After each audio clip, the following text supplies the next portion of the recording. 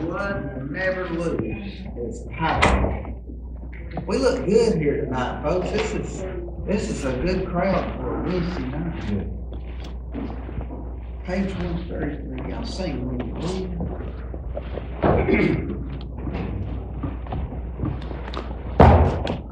Alex. It's right there. You got that flag.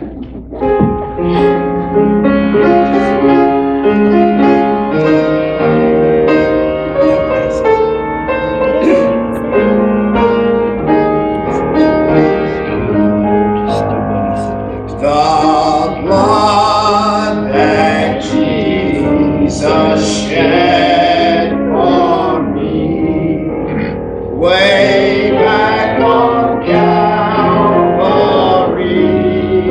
the blood that gives me strength from day to day, it will never lose its power.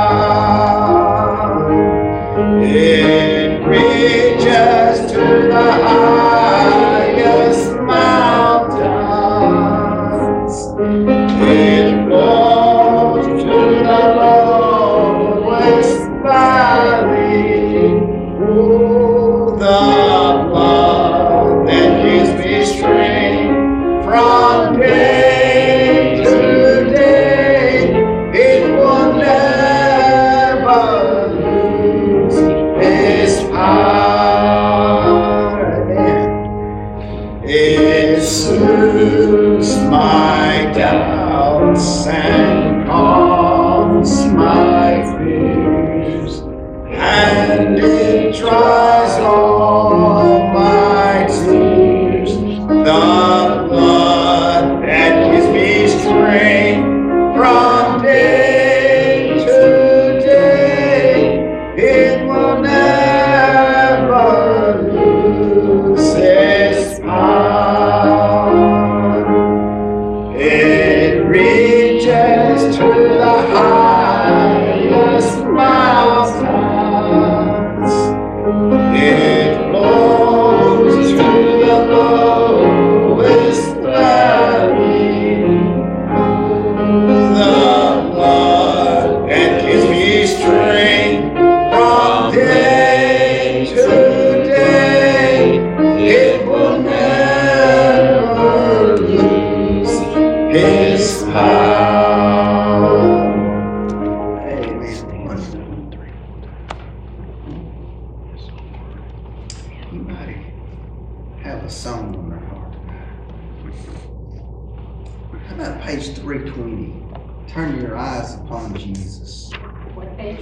Page 320.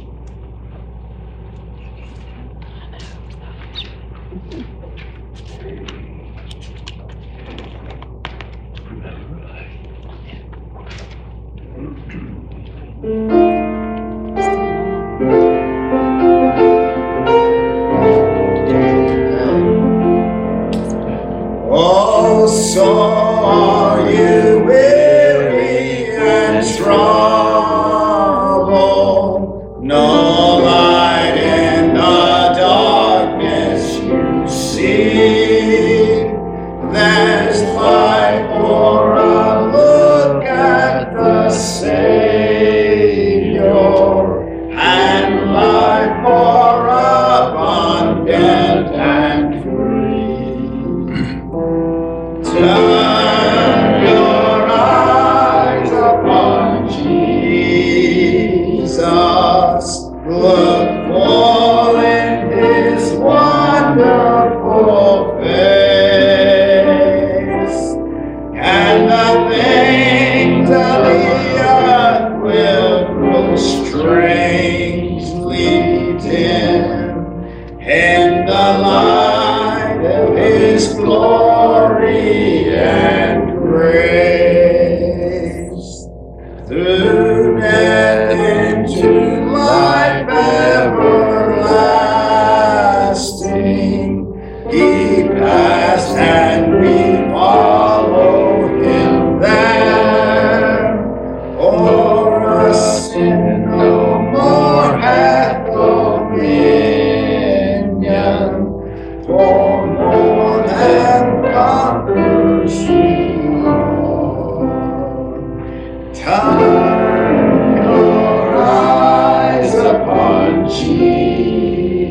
Jesus. Look on His wonderful face, and the things of earth will grow strangely dim in the light of His glory and grace. His word shall not fail you, He promised. Believe Him and all will be well. Then go to a world that is dying, His perfect salvation to tell. Turn your eyes upon Jesus.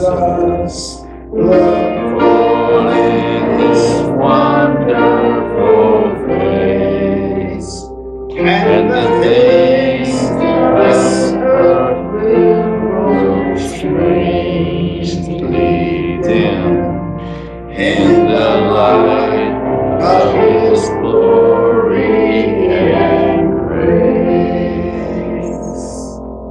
I'm going to throw you a curve. Okay. Because I know I don't know it. We are approaching Thanksgiving, and we ought to be thankful. Yes. 6:42. I picked out 3 different ones, and I want to see if you might know any of them. Can't count that high. Do you know that one? We'll try. Do you know it?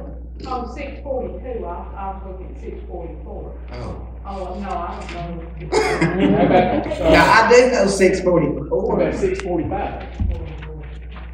Praise and Thanksgiving. I don't know that. I don't know that Okay, many. try one more, 6:37. You might be just learning together. You know.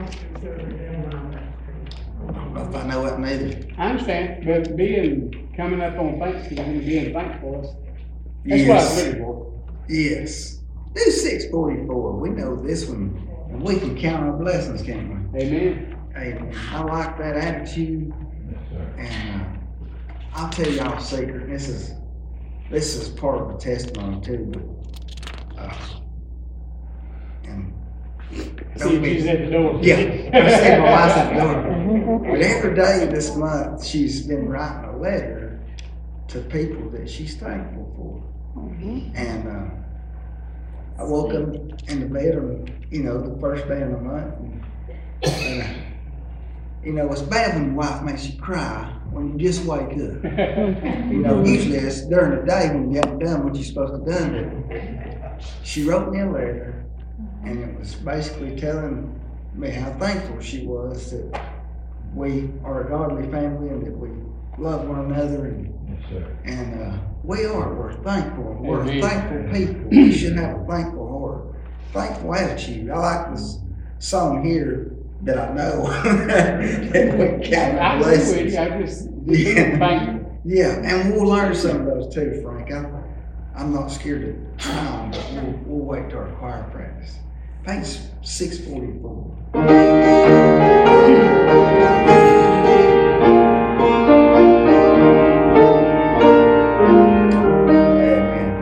When upon my spills you are tempted tossed, when you are discouraged thinking all is lost, count your many blessings, name them one by one, and it will surprise you what the Lord hath done. Count your blessings, name them one by one. Count your blessings, see what God has done. Count your blessings, name them one by one. Count your many blessings, see what God has done.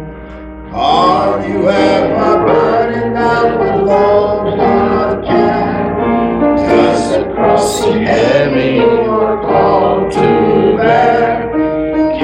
your many blessings, every doubt will fly, and you will be singing as the days go by.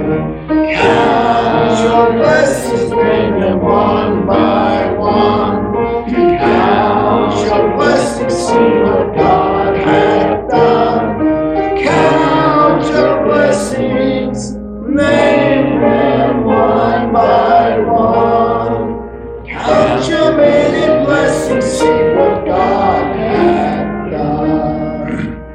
When you look at others with their hands and go, think that Christ has promised you His wealth untold.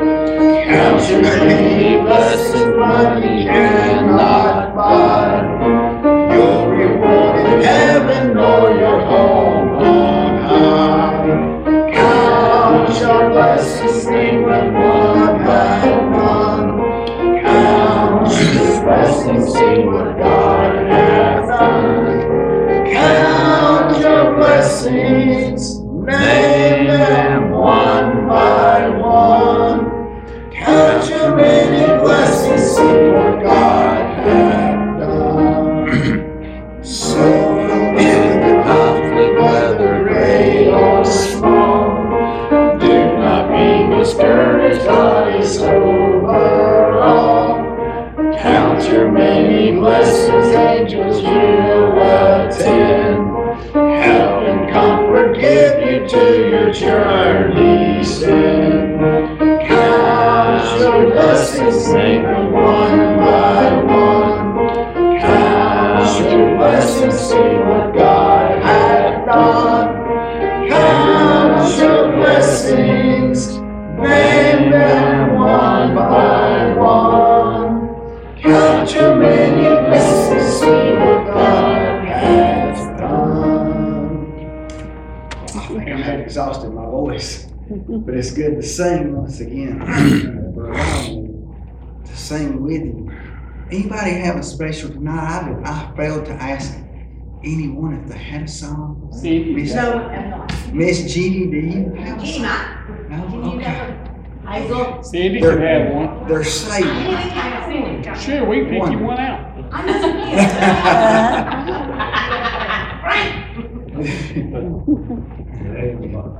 One. I tried.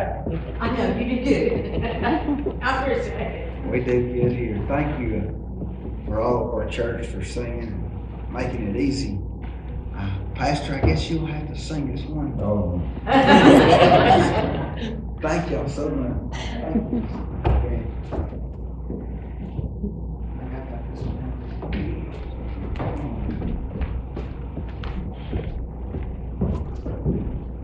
All right. Well, Cindy, what pay you to sing? Oh, I don't know, I might have to rethink that now.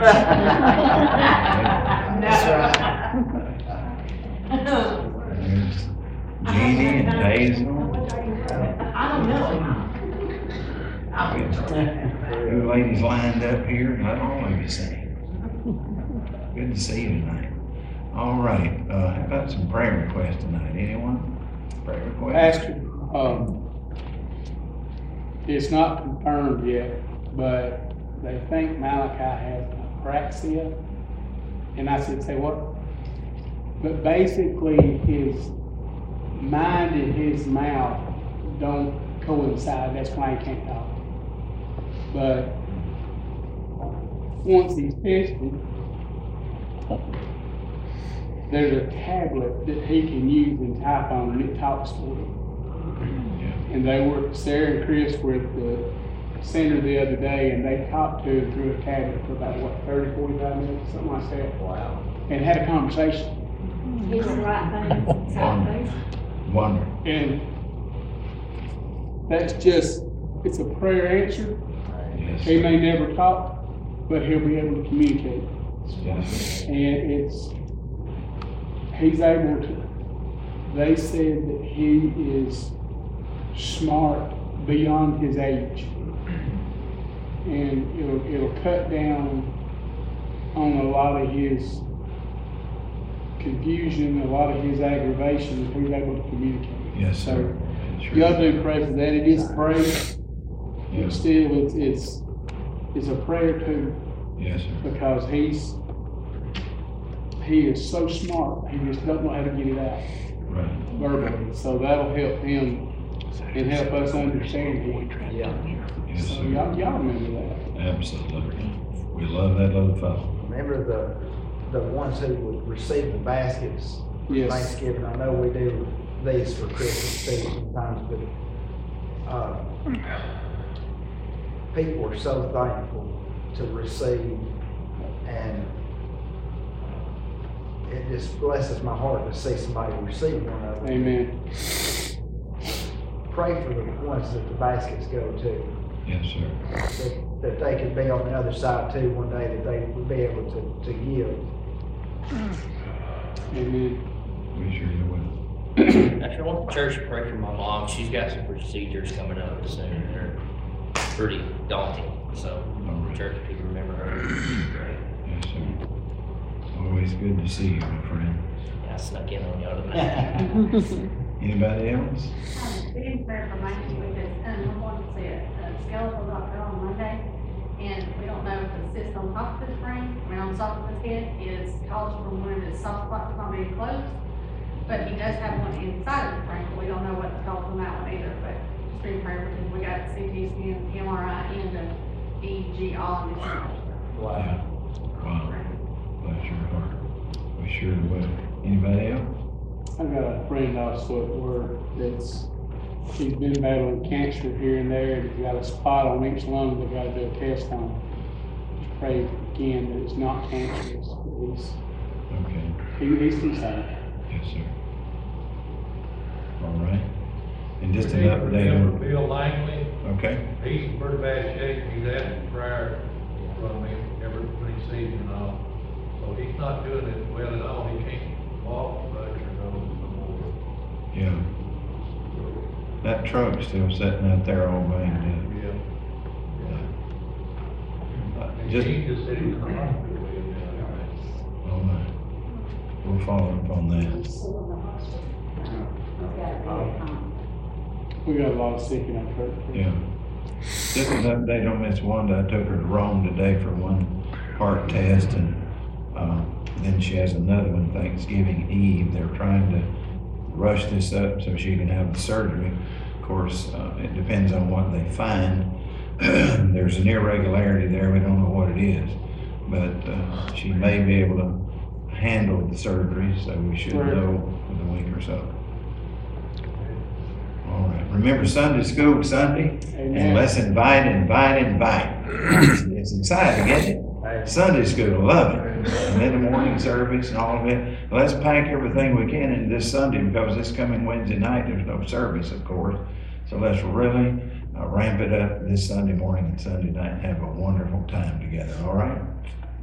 Look at Luke chapter 9. This is the last Bible study in this chapter. Luke chapter 9. We'll finish it up verses 57 through 62. We'll talk about would-be disciples. You're going to find this very interesting in how Jesus handles these three different men who said, we want to follow you. We'll follow you anywhere. Whatever you want, we'll pay the price. We love you. We want to be your servants. It's interesting how he handled these three would-be disciples.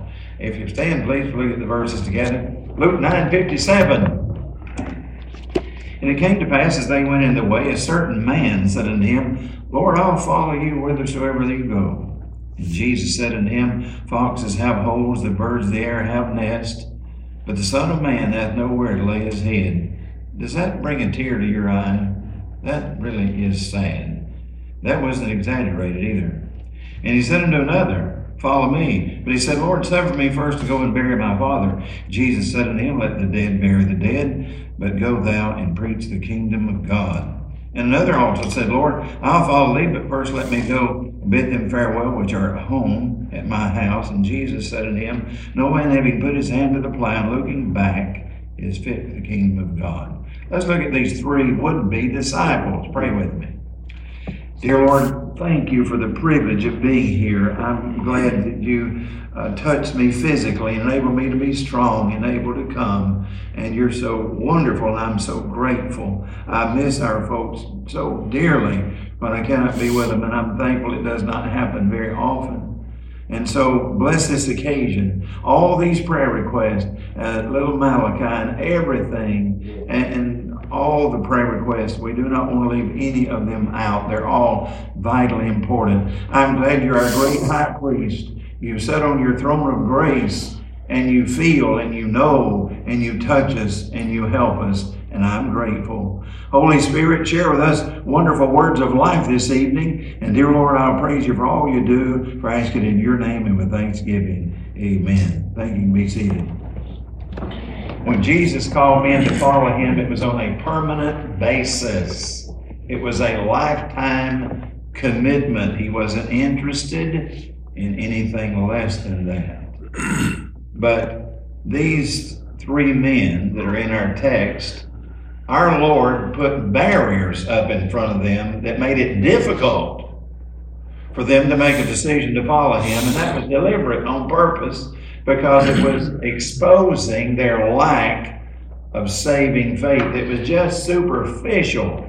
You know a lot of people, and so do I, who started out big guns, you know. They were going to do this for the Lord and that for the Lord, and they were in church for several months, and then after a while the FBI couldn't find them with a search warrant. They're gone. What happened? We don't like to think that they were not truly saved, because that's frightening. But according to this passage and the way our Lord dealt with these three would-be disciples, these men had superficial faith, not saving faith. They were not real believers. They just got all caught up in the moment, and then they fell by the wayside when Jesus said, wait a minute, let me tell you what it's going to cost you to follow me. There's a lot of things going on in our country today, and no one wants our country to experience revival more than I do. But there's a lot of things going on about so-called revival meetings, and so many hundreds being saved here and there. But I'm wondering, Doug, if a lot of that, they're not converted to an atmosphere. And they get all caught up in the meeting, and people are expecting them to come forward, and they want to come forward to satisfy the atmosphere, because everybody's been thinking about it, wanting it to happen. But that's not what this is all about. Our Lord was not dealing with them on their emotions. And everything in the Gospels, our Lord never approached anybody and touched them emotionally and tried to get them all worked up and then make a decision to follow him. It was strictly by faith and repenting of sin and trusting him as their personal Savior. Now, is getting saved emotional? Of course it is. It's the most wonderful feeling in the world. But our Lord does not approach people that way, playing on their emotions, trying to get them to make some kind of decision. He deals with them about truth about himself, truth about their sin, truth about him being the Savior. And so he deals with, you're going to find this interesting. Follow along with me and let's enjoy this now. First of all, the desire for personal comfort. This is the first fella, and he's mentioned in verses 57 and 58. Now Matthew identifies this man as a scribe, according to chapter 8 and verse 19 of Matthew. And he was a teacher of the law. That makes this interesting, Kevin, because most scribes were hostile toward the Lord Jesus. They did not believe he was the Messiah. But here's a fellow who evidently is attracted to the Savior, at least superficially. He sees some things about him. He's been watching him, listening to him. And he says, you know, I'd like to sign up. I'd like to get on board with all this. And he said this in the last part of verse 57, I'll follow you anywhere. Whatever it takes, whatever it costs, I'm yours. And so Jesus comes back to identify that as just something superficial, not heartfelt, not something that involved repentance and faith in him that would relate and result in a lifetime commitment. And when you meet the Savior, you're never the same again. Amen. My goodness, religion is everywhere. And all of a sudden, everybody's saved. Everybody knows God, but they're cussing and spitting one word and talking about the Lord the next. There's something wrong with that. Amen. They're holding a cocktail in one hand and going to church the next day. Something's wrong with that. But anyway, salvation is a transformation of life. You're never the same again. You're not perfect, but you are a different person. Nobody runs head on into God and walks away the same. That's absolutely impossible. Now here's what Jesus comes back with when this fellow says in the last part of verse 57, I'll follow you anywhere. Jesus said, all right, think about this. The foxes have holes, birds of the air have nests, but I don't have anywhere to lay my head. This is a fellow who wanted personal comfort while he was serving the Lord Jesus Christ. He was interested in his own personal well-being, in his own comfort. Now, when Jesus said that, the foxes have holes, the birds of the air have nests, but I don't have anywhere to lay my head, that was not exaggerated. Have you ever thought about this? Jesus was basically a homeless man. Does that bother you? The creator of all things coming down here and being treated in such a fashion, he was basically homeless. He was run out of one place after another. He was not exaggerating when he said, I don't have a place to call home. He was denied lodging in a Samaritan village, according to Luke 9, 52 and 53. I mean, they said, we don't want you here. Leave. We don't have a room for you. In Gadara, after he healed those two maniacs, there were two of them. After he healed those two maniacs, Gadara, instead of people saying, praise God, look at this miracle. I mean, these guys, we had to put chains on them, and then they broke the chains and lived out in cemeteries at night. Now listen, that's a little unusual if you live in the cemetery. Am I right? I don't even like to go to the cemetery in the daytime, but you'll never catch me at one at night. Never. But these two fellows lived in the tombs. Jesus healed them, gave them back their right mind, and instead of everybody praising God, they said, we don't want you around here. Get out of Gadara. That's not nearly all of it. Nazareth, his hometown, they didn't want him there. His own hometown, we don't want you here. When Jesus said, I don't have a place to lay my head, it was not an exaggeration. Now think about this. The animals he created had more comfort than he did. That's the way our Lord was treated while he was here. You say, well, if he came back the second time, it'd be wonderful, wouldn't it? It'd be great. No, it'd treat him just as well, if not worse. Religion is very hateful. Amen. And it is not Christ-like at all. Our Lord would not be welcome. I see these signs on billboards. Jesus is the Lord of our city. No, he's not. They don't want him. But one day he'll be Lord of all cities, everywhere, whether they want him or not. Right. I love that. I'm looking forward to that. Greg, I'm looking forward to that. By the way, did you see Greg's leather jacket? I like it. I'm envious of that. That's a sin. I love that jacket. You say, what's that got to do with the message? Not a thing in the world. There's a second thing, and I know what it is. Say amen. Not only this would-be disciple who said, I'll follow you wherever you go, and he was a scribe, he wanted comfort in life. He didn't want to give up any of his easy living. And Jesus is not out to get what you got and make it hard on you. It's not that. This was a test. This was just a reveal. This fellow was superficial. He didn't have saving faith. The second one is a desire for personal riches in verses 59 and 60. Now this other fellow overheard that conversation between Jesus and the scribe, and Jesus turned to him and said, follow me. And here's what the fellow said in verse 59. He said, Lord, suffer me first to go and bury my father. That's the son's duty, especially in Jewish culture, to bury his father when he dies. The problem here, the father was not dead. There's no record that he was even sick. What this guy was actually saying was, if you'll give me a little time, and when my father does die, I'll receive my inheritance, and then I'll be able to follow you, and I can have all of my needs met. You see how interesting this is? And so Jesus is putting these things up in front of these men to show that they're superficial in their faith and it's not really saving faith. And so here's what Jesus said. He said in verse 60, let the dead bury the dead, but go thou and preach the kingdom of God. And we'll talk about that in just a minute. But this fella, he said, I'll follow you, but I want to make sure I can afford it. You know, I want to make sure I have enough finances. There's usually three things that'll take a fella out of the ministry following the Lord.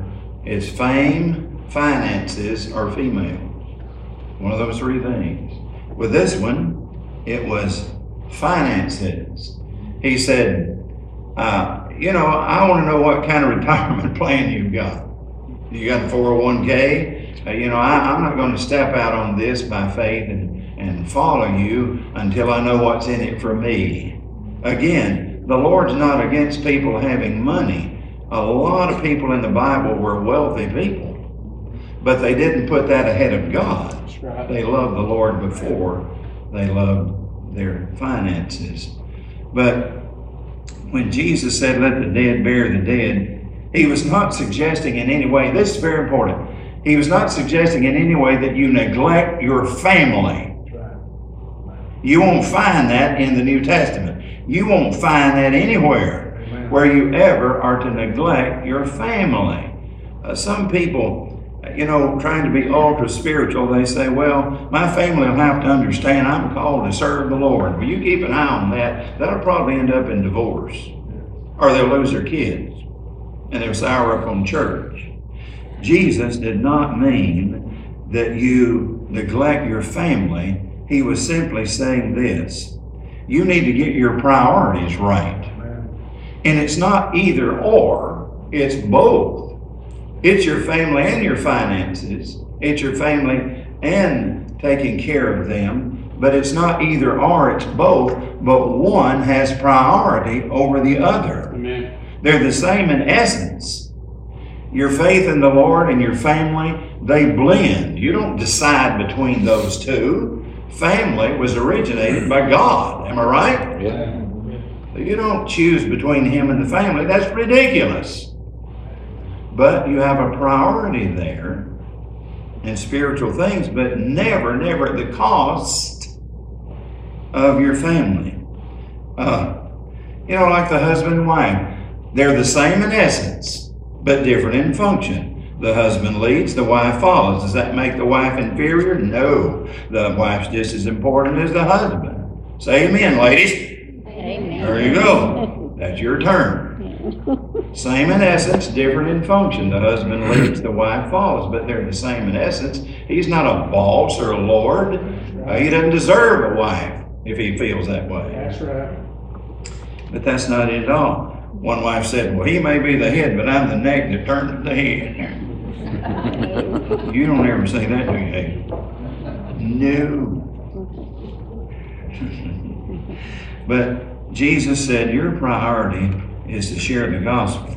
Then the third one kind of blends over into this next one, but it has a desire about personal relationships. This fella wants to kind of stay around the house, or so he says, in verse 61. And another, he said, Lord, I follow thee, but let me first go bid them farewell, which are at home at my house. And Jesus said unto him, no man having put his hand to the plow looking back is fit for the kingdom of God. Unlike the previous mentioned fellow who was not willing to part with riches or family in that sense, this fellow was willing to part with riches but not with family.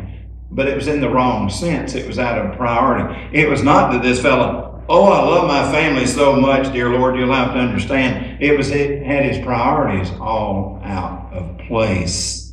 You can't love your family too much, right? You go ahead and love them with all your heart. You can't love them too much. That's ridiculous. But it's a matter of priority. Your wonderful Lord is the master and ruler of your life, and that enhances the family relationship. A husband can be a better husband when he loves the Lord with all of his heart, right? Yes. A wife can be a better wife when she loves the Lord with all of her heart. It doesn't take away, it enhances the relationship. So there's nothing in your New Testament or anywhere that says, you know, you got to choose between God and your family. I preached a revival meeting years ago for a fellow in Florida. And he wanted to go out and eat one day. I could tell he was trouble. Went out to eat. And he said, Brother Ron, I want to say something to you in confidence, and I'd never let you know who it is. Never break confidence. But he said, I lost my children on the altar of the ministry. He said, I put the ministry ahead of my family. I said, boys, you'll just have to understand, I'm serving the Lord. I'm a preacher. I've got to go this. I've got to do that. I don't have time to spend with you today. I've got to go out and knock on doors. I've got to go out and do this and that. And he said, I was taught that in the college that I went to. The family will have to understand. And tears were in his eyes. He said, I lost my children because of that. He said, now they hate church. They won't go. That's terrible, isn't it? Amen. That's terrible. There's nothing in here that Jesus is saying that even slightly hints you neglect your family to serve Him. Amen. And at the same time, the more you love your family, it doesn't get in the way of serving Him. It just enhance. They both go together and enhance and blend. So I'm glad somebody taught me that before I made some stupid mistakes, and I would have made them. Because coming up, I was listening to this one and that one, trying to figure out what to do and what it was all about. I'm glad an old-fashioned country preacher got a hold of me before some Dr. Fudgeface at a seminary got a hold of me and said, listen, boy, you need to forget your family and get out there and serve God and win souls and do the job. That's crazy. You're supposed to do all that. And you want to do all that. And I've enjoyed doing that and continue to do that. Witnessing, working, serving the dear Lord, but not at the expense of the family. It's not a either or. It's just priority. But that dear man sat there in that restaurant with tears in his eyes and said, I lost my boys because of the ministry.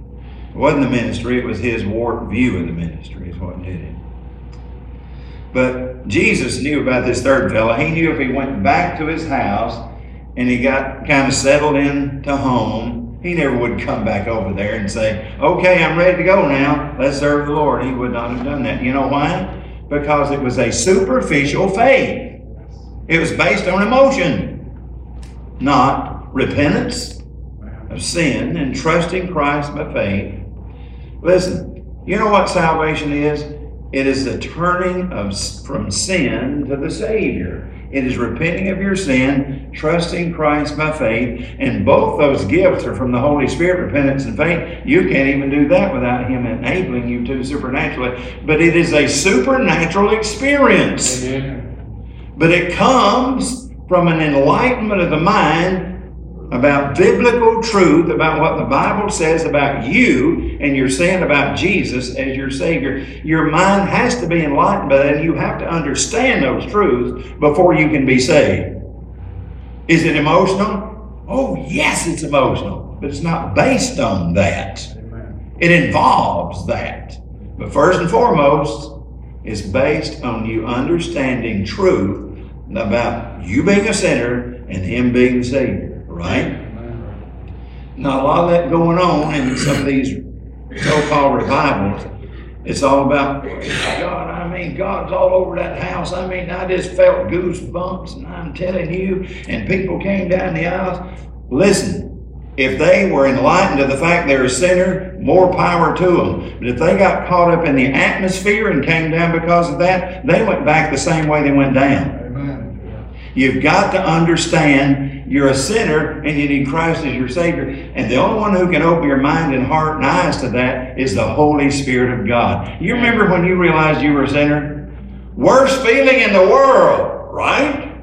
Being convicted. I felt so ashamed and so afraid. I was afraid I was going to drop off into hell before Jesus would ever save me. And I ran to Him out of desperation. I said, God, be merciful to me, a sinner, in so many words. And listen to me. I saw that. I was enlightened to that from the Bible. And that's called biblical salvation. Amen. That's the kind that lasts. You know how you can really tell if revival meetings are true blue? Watch the converts.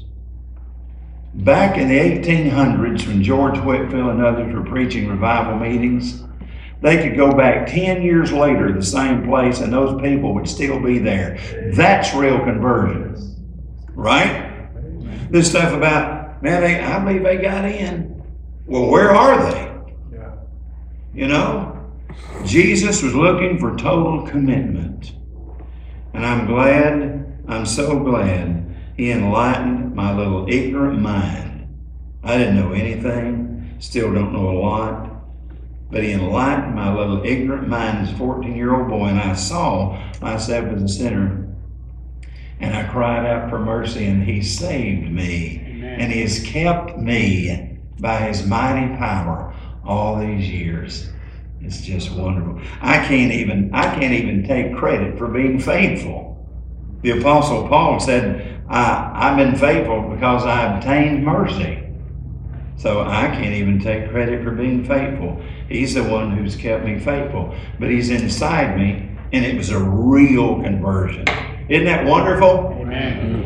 And I hope you've had a real conversion as well. Now here's what Jesus said this fellow will be through. He said, no man having put his hand in the plow looking back is fit for the kingdom of God. Here's what he was saying. You're double-minded.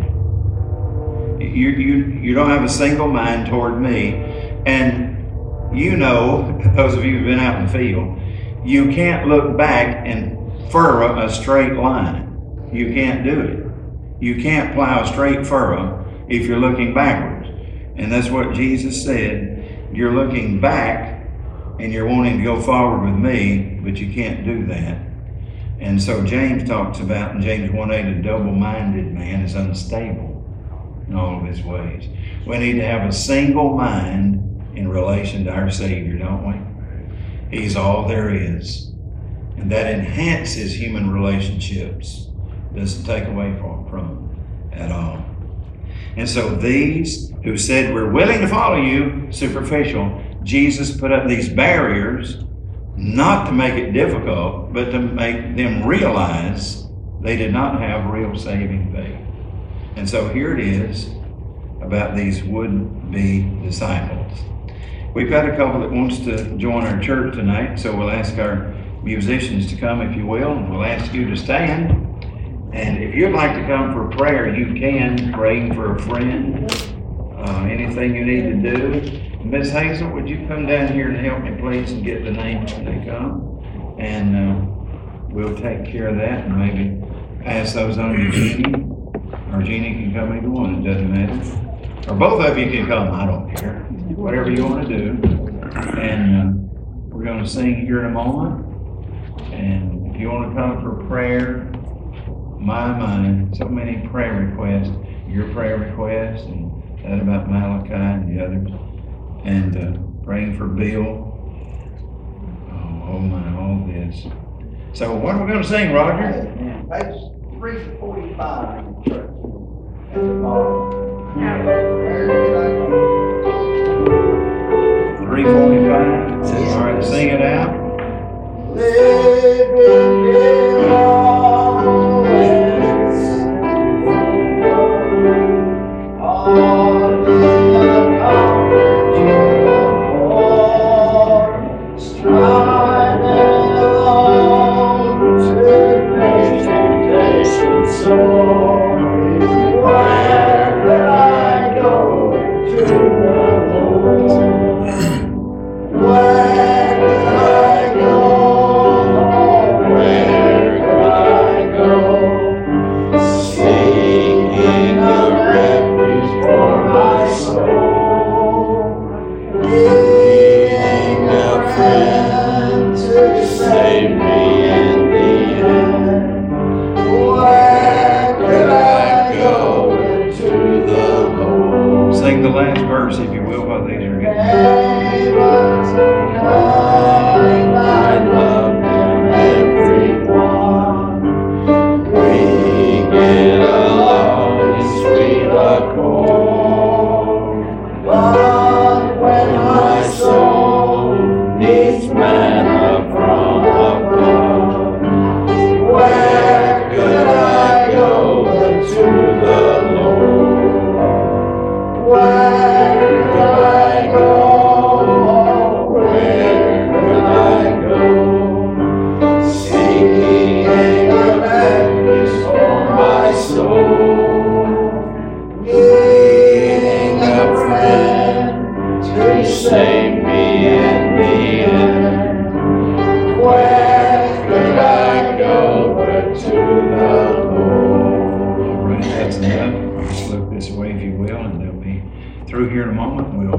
You know who's coming? Free. Yes, sir.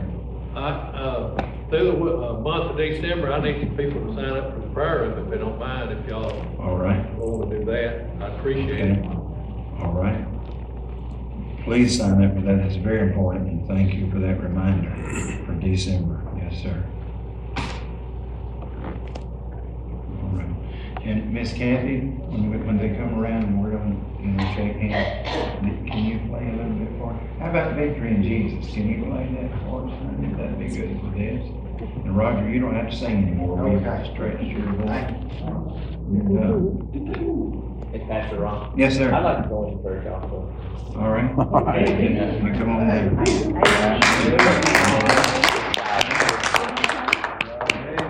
Hey, I've already part of that. We'll take it.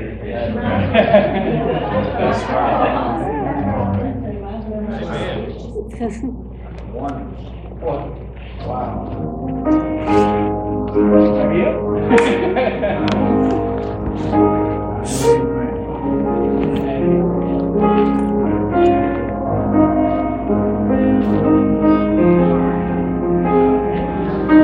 She might have to sit down. Is she all right? You all right, buddy? You okay? You gonna be all right? All right? All right. Just a minute, Miss Kathy.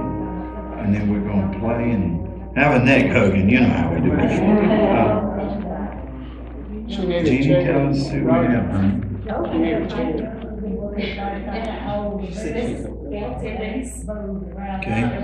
This is Gail. And she's coming from New Zion Baptist Church. Okay. And Christy Baldridge, and she's coming from Oak Grove Baptist Church. Okay. And then Josh Long, Clayton. All right. All right, so you've heard these coming by transfer of letter. If you rejoice and receive them on that basis, would you raise your hand? Amen. All right. Okay. I want all of you to stand down here. You know what we do. And Miss Kathy's going to play for us. She's so gracious to do that. And while she does, all of you come around and welcome them into the church family. We'll see you Sunday morning for Sunday school. God bless you.